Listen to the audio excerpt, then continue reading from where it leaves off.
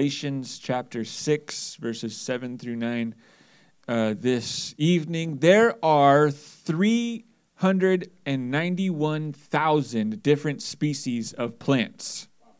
That's a lot. Can anybody here name them all? No. If you gave me 10 minutes, I could probably come up with like 5. But there are hundreds of thousands of plants. But ultimately, for simpletons like you and I, we can narrow them down to 2 categories: good and useful, or bad and damaging. Some plants we love to have, whether it be flowers or plants that produce fruits and vegetables or beautiful trees, and others we work really hard to kill and get rid of. We call those weeds. So ultimately, it boils down to 2 things: plants you want and plants you don't want. And how many know that the truth is the plants you don't want tend to grow a lot easier, a lot faster, and a lot stronger than the ones you do want? No one who has ever planted a garden also plants weeds among it. Of course, we do not want weeds, and we understand that what we plant will grow. I don't even know if you can buy seeds for dandelions.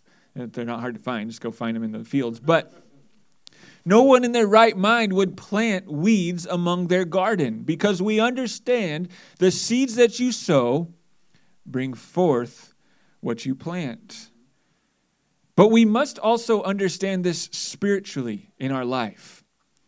That which we sow, we will also reap. Even bad things. Even if we don't want to reap them. We are constantly sowing.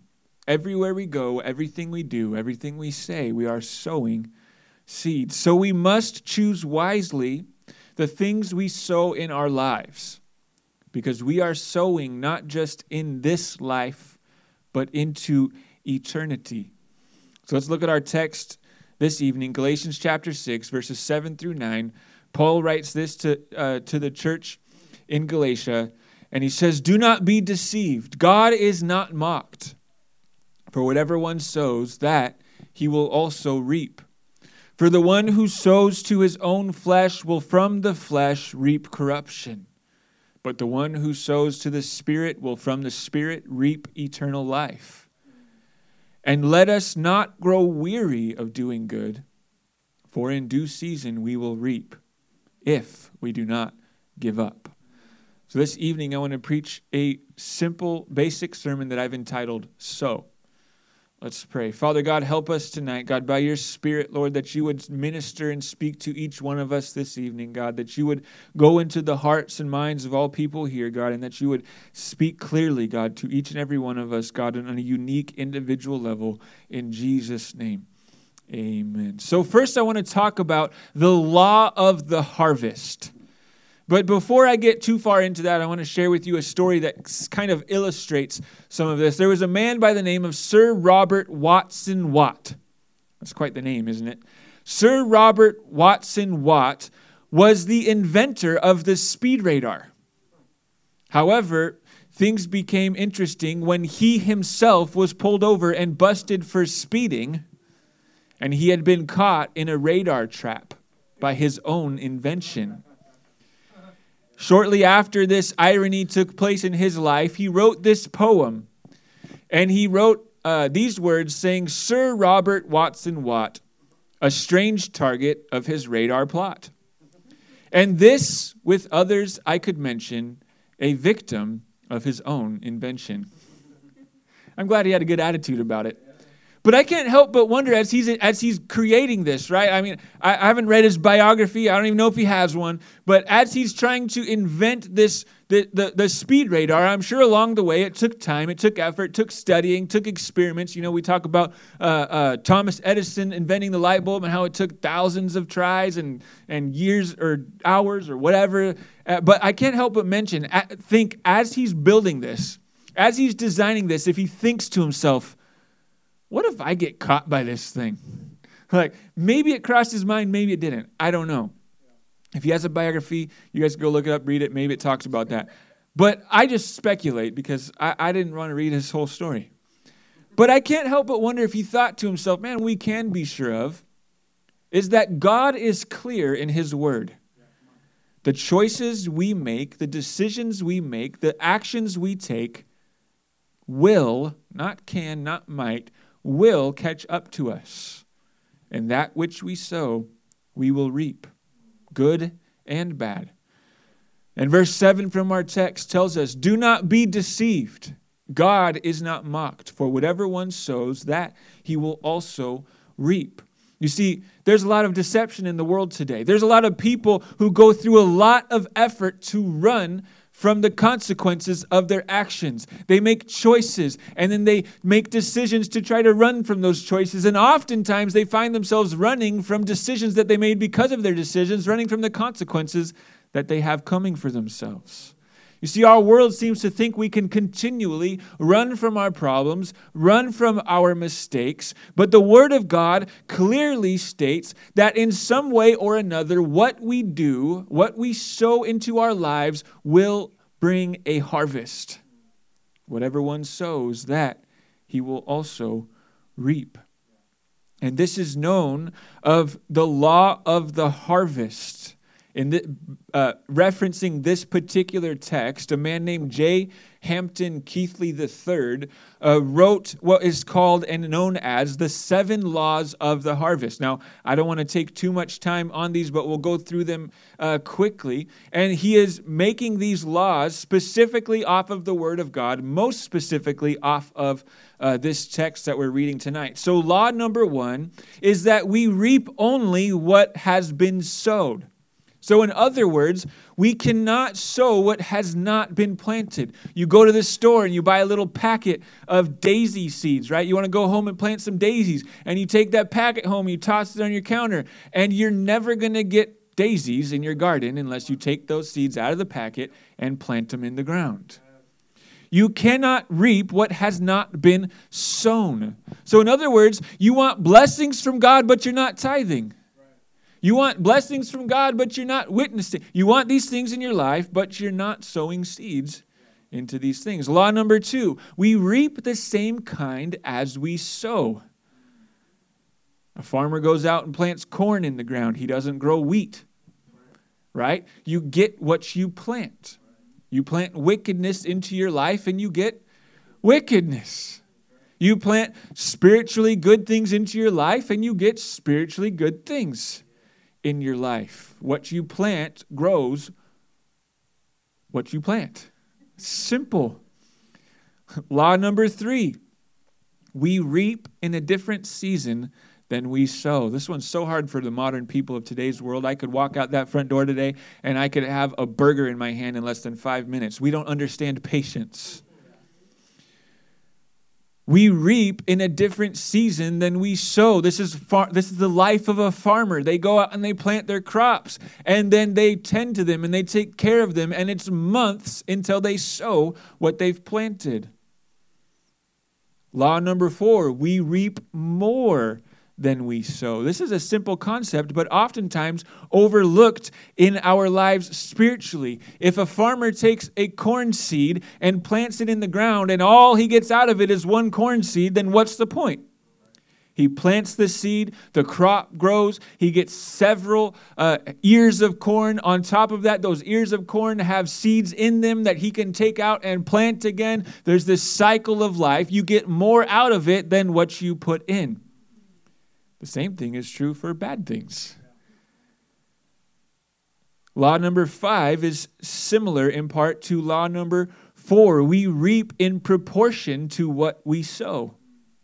The Bible talks about receiving tenfold of what we give or what we give up or what we serve, how we serve. So it's simple math, right? You plant one seed, you get one plant. That plant produces, for the sake of being biblical, tenfold, right? One seed gets you 10 ears of corn.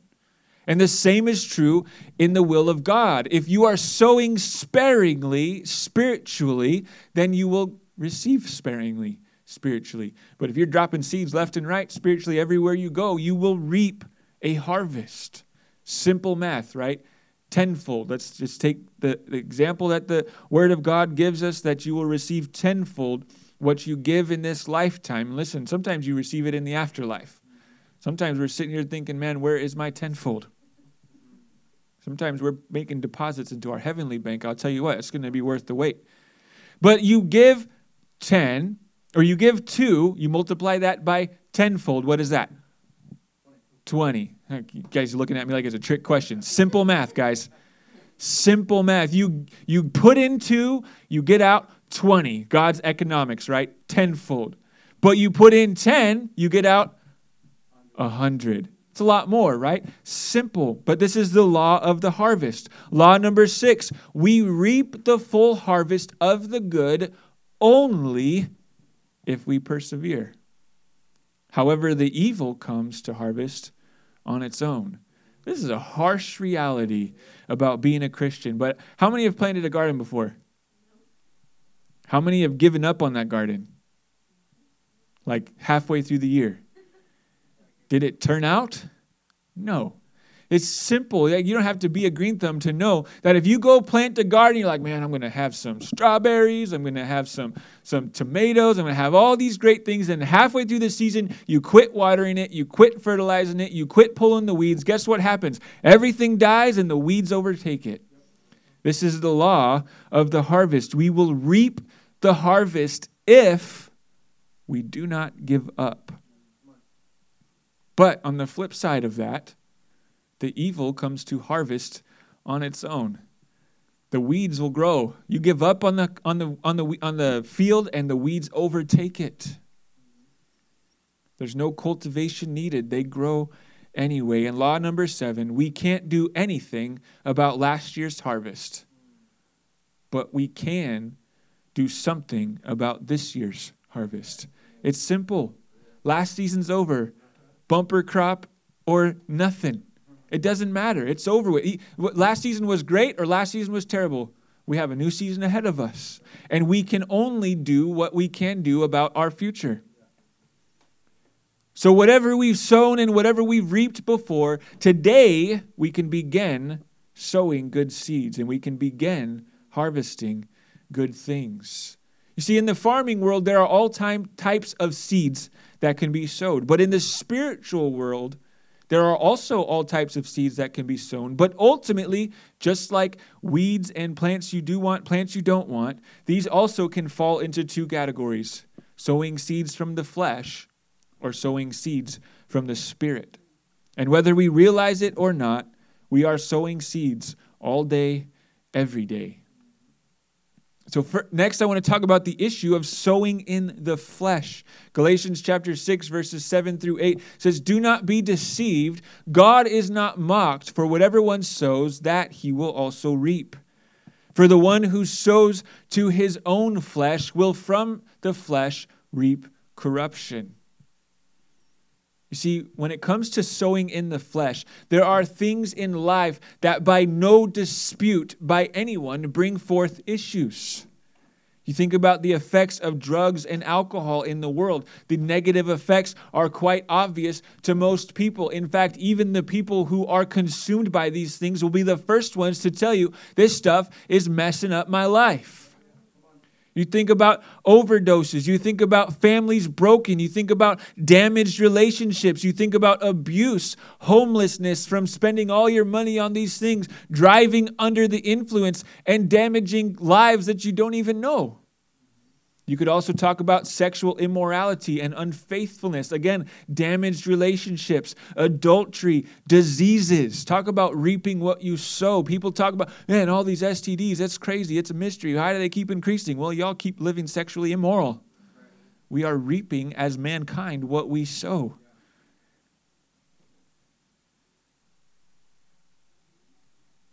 These things not only reap damaging effects for our own lives, but also for lives around us, and sometimes people that we don't even know.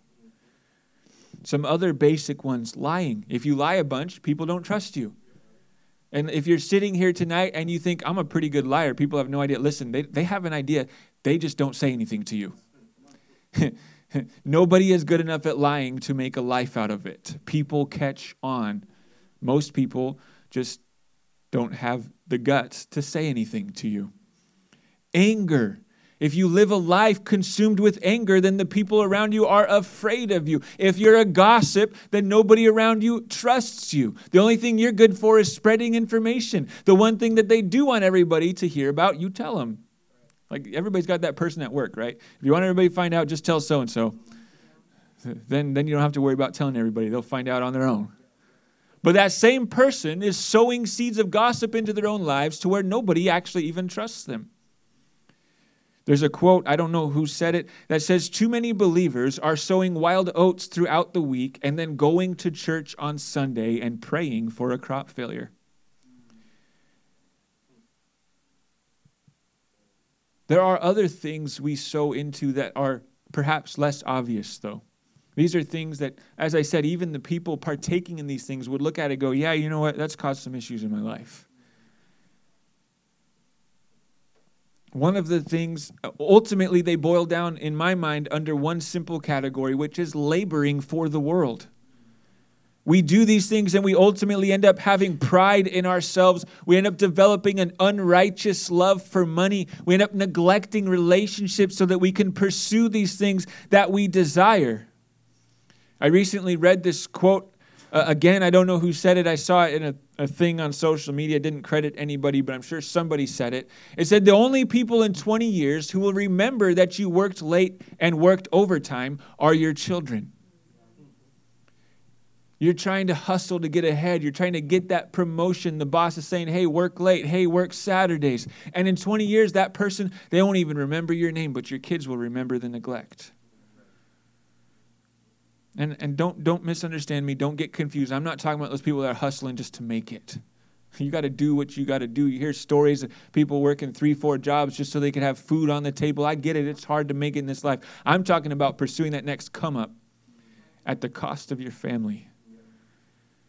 And these are things that usually are not bad in their own nature. There's nothing wrong with having a good career. There's nothing wrong with making a lot of money. There's nothing wrong with getting an education. There's nothing wrong with having hobbies.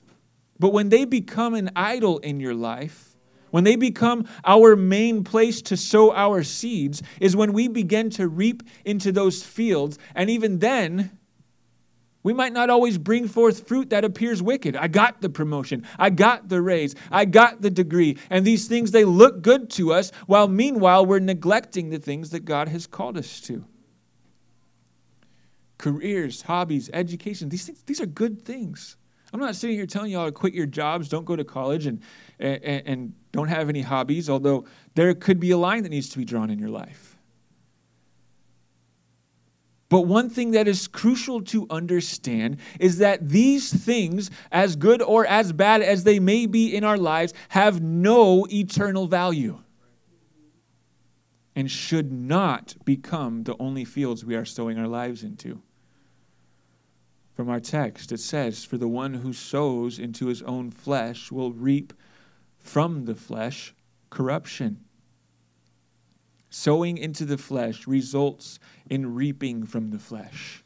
Romans chapter 8, verses 5-8 says, for those who live according to the flesh set their minds on things of the flesh, but those who live according to the Spirit set their minds on things of the Spirit. For to set the mind on the flesh is death, but to set the mind on the Spirit is life and peace. For the mind that is set on the flesh is hostile to God, for it does not submit to God's law. Indeed, it cannot. Those who are in the flesh cannot please God. Think about that. It's those who are in the flesh, it's hard to please God. This text tells us those who are in the flesh cannot please God. Sowing in the flesh cannot please God because God is spirit. John chapter 4, verse 24, Jesus says, God is spirit, and those who worship him must worship him in spirit and truth. No talk of flesh there.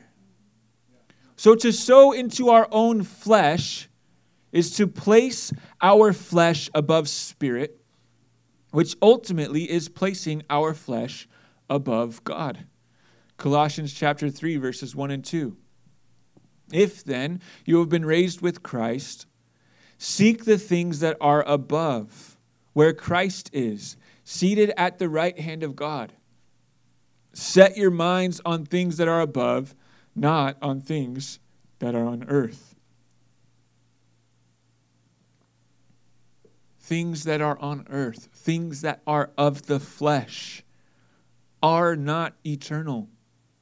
Our flesh is not eternal. This world is not eternal. So if we set our minds on them, we will perish with them. 2 Peter chapter 3, verses 10 and 11 tells us, "But the day of the Lord will come like a thief.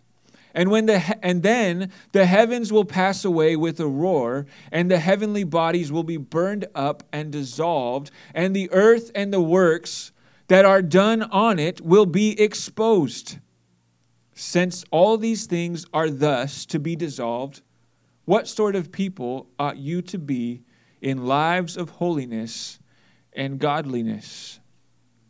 Think about that. That passage, it says, "And the earth and the works that are done on it will be dissolved and exposed." If we sow our lives and our soul into this world, it will burn with it. We're talking about eternal sowing. And then verse 11 tells us what sort of people ought you to be. He's telling us if this is what's going to happen when Jesus comes back, if the world, the heavens, and everything that's been done on it is going to be burned and exposed for what it truly is, then what sort of people ought you to be? People who are keeping their minds on things above. And maybe you have sown in the flesh a lot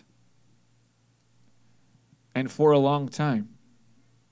There is still hope to start sowing good seed. The text I just read, 2 Peter 3, 10 through 11. The verse right before that, verse 9, says, "The Lord is not slow to fulfill his promise, as some count slowness, but is patient towards you, not wishing that any should perish, but that all should reach repentance." Listen, Jesus is coming back, and he's coming back soon. I truly believe that if I live a full life expectancy, I will not taste death. I believe Jesus is coming back in my lifetime. I'm not telling you I got any inside information. That's just the way I feel. Could be today. Could be tomorrow. Could be a decade. It could be longer than my lifetime. I don't know. But what I do know is the Bible tells us that he's coming back, and he's coming back soon. But he desires for our repentance, so that we will not perish with this world. John Corson puts it this way: if you're here today and you're not saved, Jesus is waiting for you to be saved to come back. You could be the last one. Think about that. So what are you waiting for? What are you sowing into? We need to be sowing in the Spirit. Let's look at verses 7 and 8 from our text again. "Do not be deceived. God is not mocked. For whatever one sows, that he will also reap. For the one who sows to his own flesh will from the flesh reap corruption. But the one who sows to the Spirit will from the Spirit reap eternal life." Sowing in the Spirit ultimately is making choices for the kingdom of God rather than for the kingdom of me. Sowing in the Spirit means living through the words of Christ, not through our own means. John 6, verse 63, the words of Jesus Christ, he says, "It is the Spirit who gives life. The flesh is no help at all. The words that I have spoken to you are spirit and life." So in other words, he's saying life to its fullest is a life spent sowing into the kingdom of God, reading his word, understanding scriptures, and soaking in the words of Christ. He says the flesh, it's no help at all. We're all been around the block enough to know that that's definitely true. Life to its fullest is life living through the words of Christ, living through the blood of Christ. So how do we sow into the kingdom of God? There's practical things. These are in no particular order of importance because they're all important, but the first one is prayer. If you don't pray every day, today is a good day to start. Sowing in prayer brings peace. Philippians 4 verses 6 through 7 says, "Do not be anxious about anything, but in everything, by prayer and supplication with thanksgiving, let your requests be made known to God. And the peace of God, which surpasses all understanding, will guard your hearts and your mind in Christ." This promise, man, is one of the truest promises from my own experiences. That I've been through things in life that I'm like, I should be running wild right now in my mind. I should be going crazy right now, but I have peace despite all the craziness that's happening in my life. That we bring our life before God and say, God, I need your peace because I don't have any of my own. You see, God knows what's going on in our lives. It's not that he doesn't know. It's that he wants us to bring it to him. Sowing in prayer brings protection. Acts chapter 12, verse 5 is the beginning of the story of Peter being thrown in prison for preaching. And it says in verse 5, "And Peter was kept in prison, but earnest prayer for him was made to God by the church." Peter is being kept in prison for preaching the gospel, for telling people about Jesus. It's the day before he's about to go on trial, probably to be a martyr, and the church is praying for him. And you all know the story, I'm sure, but as it goes on, he's sleeping in the jail. Dude, talk about peace beyond understanding. The brother was sleeping in jail. I would like to say that I would be too, but I don't know about that. The story goes that he was sleeping the night before his likely execution, and an angel shows up out of nowhere and goes, "Get up, bro. Put your shoes on. We got to go." And he's like, "Okay." And so he wakes up, and then he gets his shoes on, and all of a sudden, all the doors are open, and none of the guards are stopping him. They're just walking right past everything. The Bible says that Peter thinks he's having a dream. And by the time he's finally outside of the prison, he realized, oh, wait a second. That was real. I'm free. And it was because the prayer of the saints activated God's protection and liberation for Peter. Sowing in prayer brings help and boldness. Ephesians 6:18 through 19. Praying at all times in the Spirit with all prayer and supplication. To that end, keep alert with all perseverance, making supplication for all the saints. And also for me, that words may be given to me in opening my mouth boldly to proclaim the mystery of the gospel. This prayer and supplication for the saints should be prayed for yourself as well. Why? Because the Word of God says that if you're cleansed by the blood of Jesus Christ, you are a saint. I know, sometimes you don't feel it so saintly. But that's what the Bible says. And ultimately, the reality is that sowing prayer into our lives unlocks the power of God and the will of God in our lives. There is so much that God wants to do for you and I, but he's waiting for us to bring it to prayer. He's waiting for us to contend in prayer. Listen, sometimes we just want to pray one time and say, okay, God, now do it. No, God's like, no, this is going to take some contending. I want to see how bad you really want it. The second thing is to read the Word. Reading the Word of God sows wisdom and life into your life. It also, the knowledge of the Word allows you to sow that same knowledge and life and wisdom into the lives of others. That when somebody in your life or around you is going through it, you can say, listen, the Word of God says, ba-da-da-da-da. Oh, you're going through that? Listen, God's got a remedy for you. Or I'm going through this. I know the promises of Scripture. Listen, we're fooling ourselves if we think we can make it through this life without reading the stinking Bible. The devil knows the Word of God better than you ever will. You need to read the Word.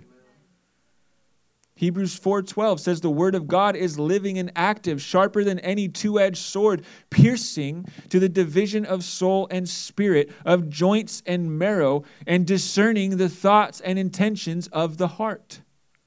Think about that. Discerning the thoughts and intentions of the heart. We can't even do that to our own heart. Like our heart's feeling some things and we're like, that doesn't even make no sense to me.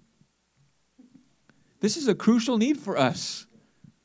And so often we struggle to know what our heart is telling us. Is it righteous or not? Should I do this or not? Our heart loves to have it saying things. But the Word of God can tell us, no, your heart's leading you astray. Listen, without the Word of God guiding us, our hearts will lead us astray. Jeremiah 17:9-10 reveals to us the reality about our hearts. He says, the heart is deceitful above all things. That's pretty harsh. And desperately sick. Who can understand it?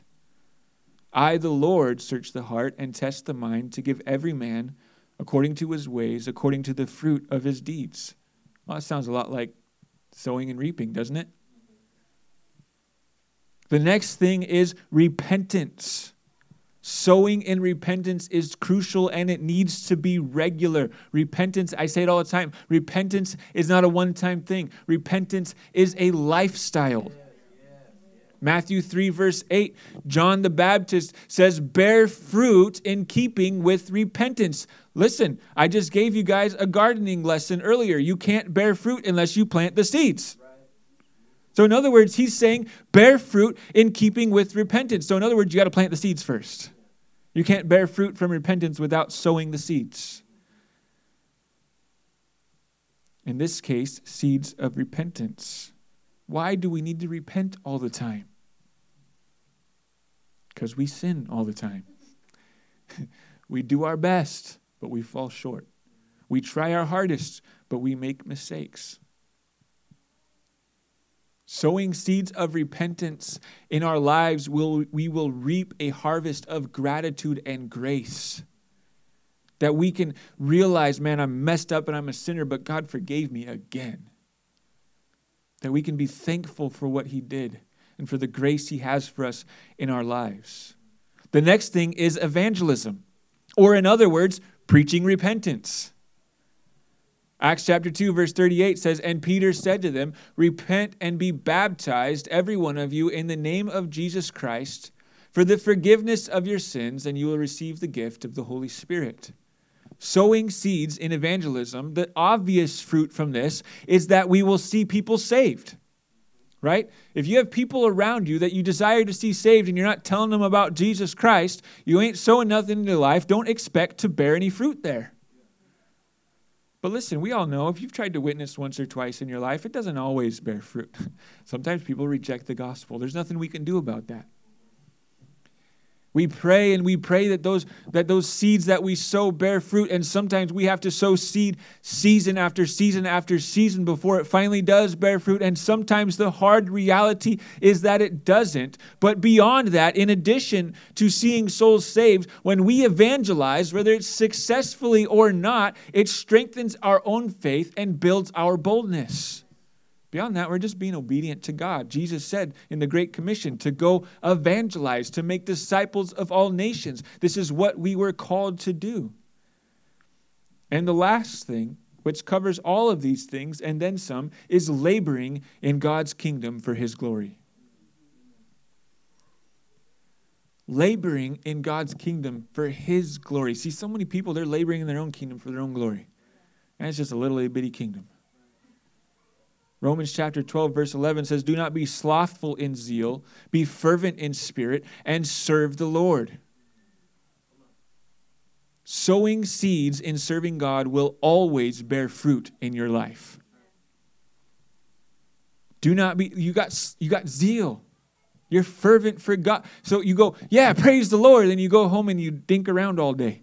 No, say, what can I do to serve the Lord?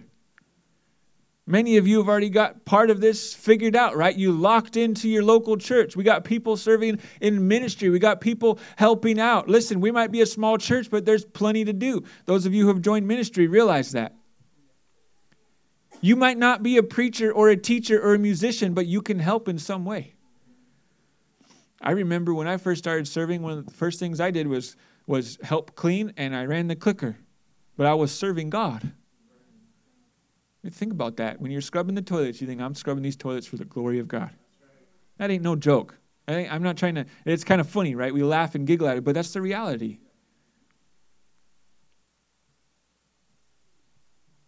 Sowing in the kingdom of God ultimately brings life to us.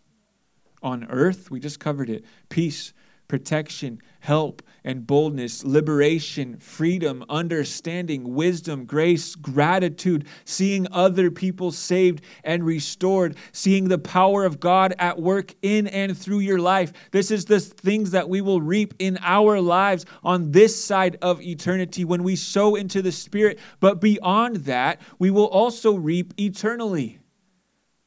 Let's read verses 7 and 8 from our text. Again, you guys should have this memorized by the end of the night. Do not be deceived. God is not mocked.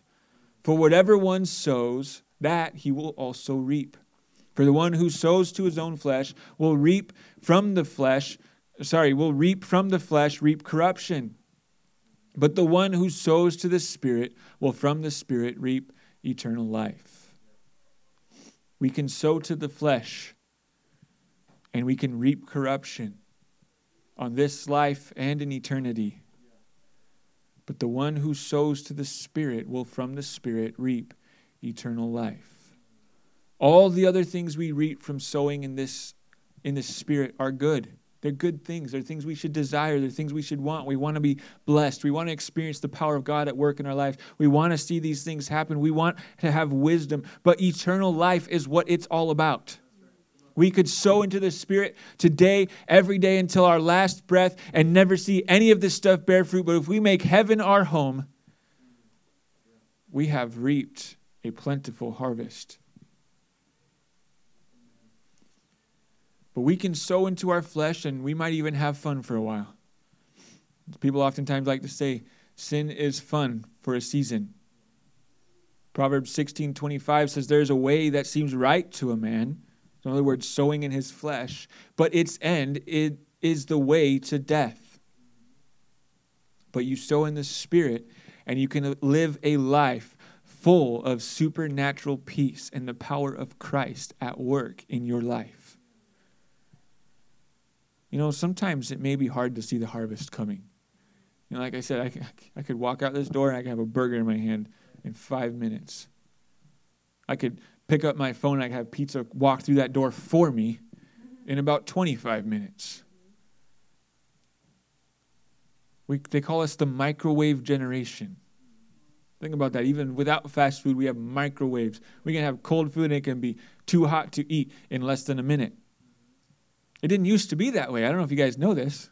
It didn't used to be you could pick up your phone, order something, it would be delivered the next day. It didn't used to be that you could warm up hot food in less than a minute. You used to have to work and labor for all these things, right? The generations before us understood patience because it was built into your life. I'm not trying to knock any generations or anything like that, but the reality is for us today in 2023, sometimes we get a little impatient for the harvest. Sometimes it's hard to see the harvest coming, but the Word of God tells us do not grow weary because it's worth the wait. Galatians 6 verse 9 from our text says, let us not grow weary of doing good, for in due season we will reap if we do not give up. You abandon the harvest field, you will not see the harvest. You abandon the labors for God and you will not see the end result. A good crop, it takes time. But as soon as you give up on it, it goes to the weeds. Do not grow weary in this labor, because in due time we will reap God's harvest. And in due time we will reap eternal life. Every day of our lives, we are sowing seeds into our lives and the lives around us. The question is, what are you planting? Are you planting seeds of destruction, or are you planting seeds of life in the Spirit? Let's bow our heads and close our eyes this evening.